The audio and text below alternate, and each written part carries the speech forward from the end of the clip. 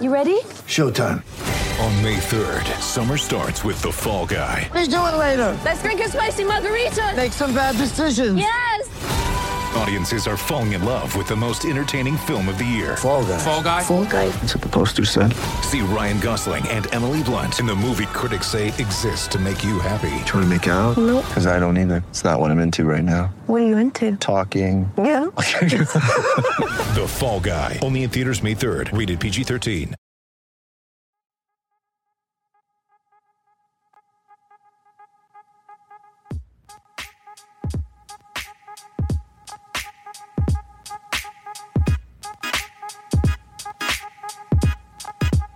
What's going on, people? Welcome to the post-game number crunch, the 100th episode of the Canis Hoopus podcast as a whole. Thank you, everybody, for listening. Thank you for listening this whole time if you have to Paint Points and the House and Drowse shows as well, and obviously these episodes, the number crunch episodes. I'm very grateful and very happy to be here for 100 episodes and hopefully another 100 more. As usual, I'm your host, Jake Painting, creator of the House and Drowse Timberwolves newsletter, and of course this podcast is proudly brought to you by Canis Hoopus and SB Nation. And while we're all on a high, I'd like to once again put myself and my newsletter, House and Drowse, out there. You can head over there now to houseanddrowse.substack.com or follow the link in the show notes, and you can read this game's player ratings or maybe even the big old Jaden McDaniels piece from a few days ago. And if you like what you read, then you can sign up for a free trial or just go ahead and grab a monthly subscription.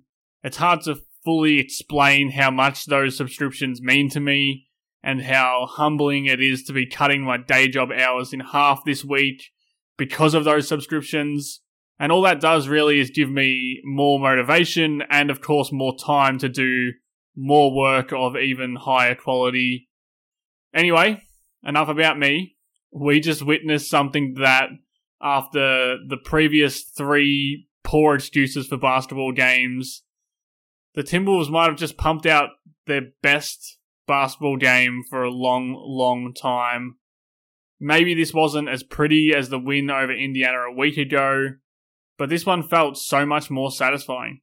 Satisfying because of the absence of Jaden McDaniels, Jordan McLaughlin, Taurean Prince, and now obviously the big one, Karl-Anthony Towns. It was satisfying because the Memphis Grizzlies really enjoy kicking the shit out of the Wolves while they're down, and they employ a bunch of hateable characters. And it was satisfying because the Minnesota Timberwolves really, really needed this win.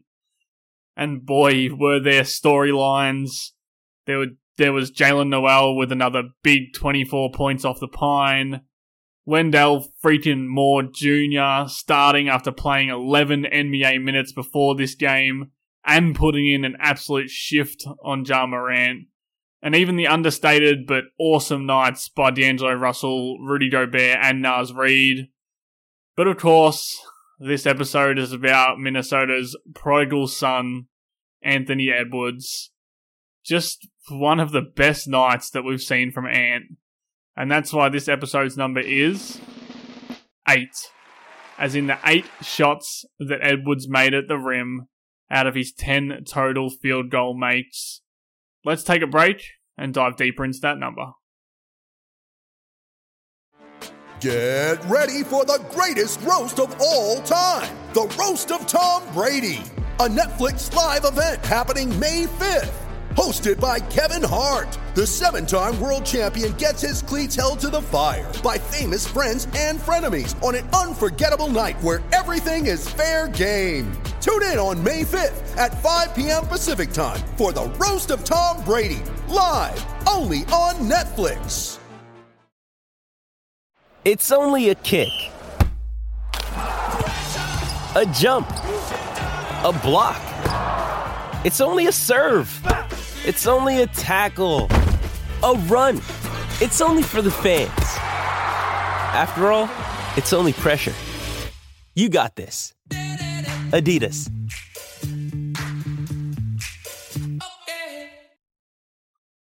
All right, we're back, and I know what you are thinking. Talk about the goddamn defense, Jake. And it really does deserve to be spoken about. Ant was attentive, aggressive, and absolutely awesome. As awesome as I can ever remember him as an off-ball defender. And he showed the very best version of himself as an on-ball stopper as well. But those things need more time to blossom. Up until now, Ant has had a really poor season as an off-ball defender and a mediocre season as an on-ball defender. His 5 steals, 3 blocks, and bevy of great plays outside the box score really doesn't change that fact.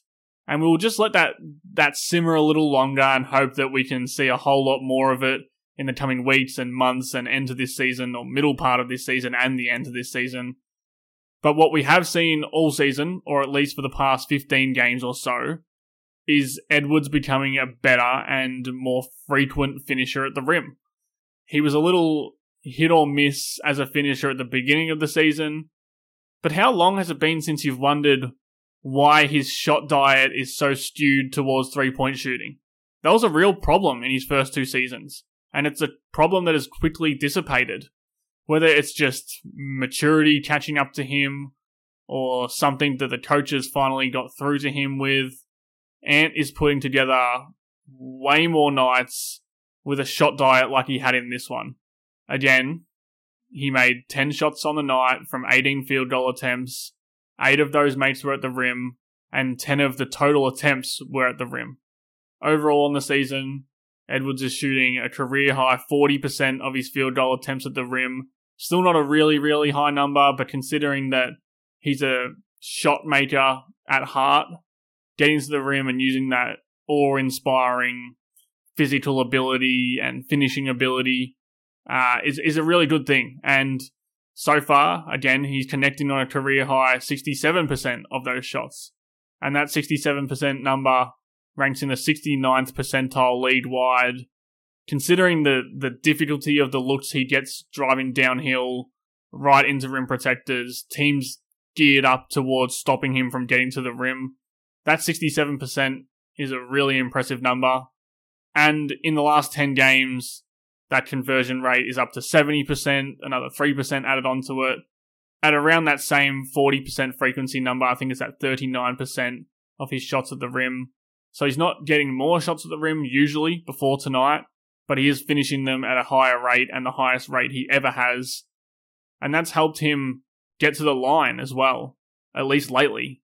I know a bunch of his 7 free throw attempts in this game came from Memphis just taking Dylan Brooks' lead and imploding on themselves late in the game.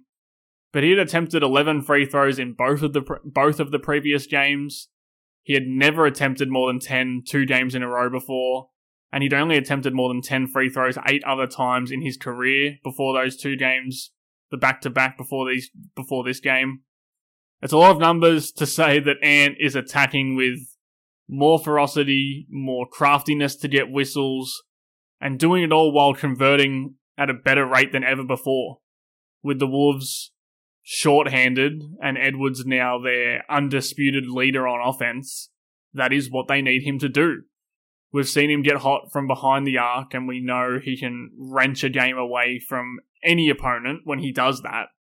But he's just more likely to heat up by torpedoing the area that he shoots nearly 70% from, or in the last 10 games where he shoots actually 70% from.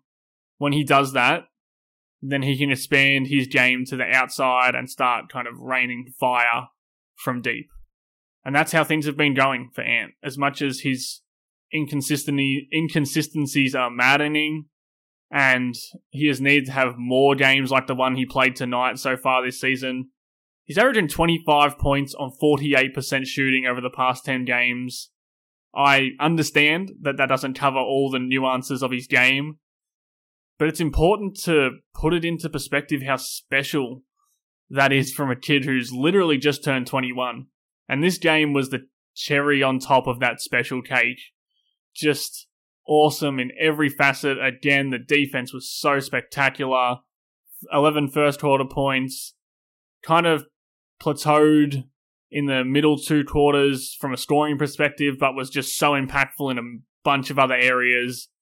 And then exploded in the last quarter. I think it was 17 last quarter points.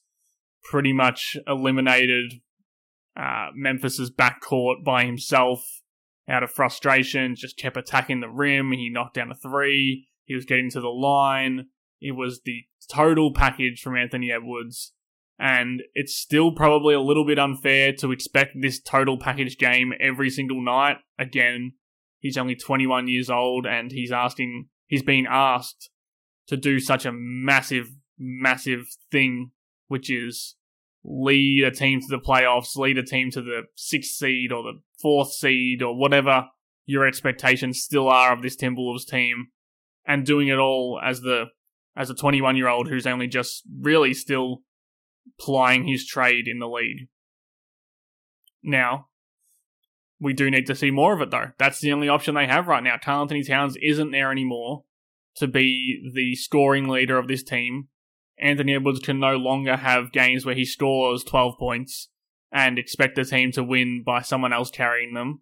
Even with Russell there, even with Gobert there, even with Jalen Noel playing really well, this is his team until Karl-Anthony Towns is back, and it might be his team even after that. But we do need to see that on an every night basis, or at least a 80% of games basis, or a 90% of games basis, just like every other star in the league. And the next chance he will get is Saturday against the Oklahoma City Thunder. A good chance for Minnesota to grab 2 in a row and to once again flip the script on this weird, weird season. I'll be here to discuss it. I hope you will be too.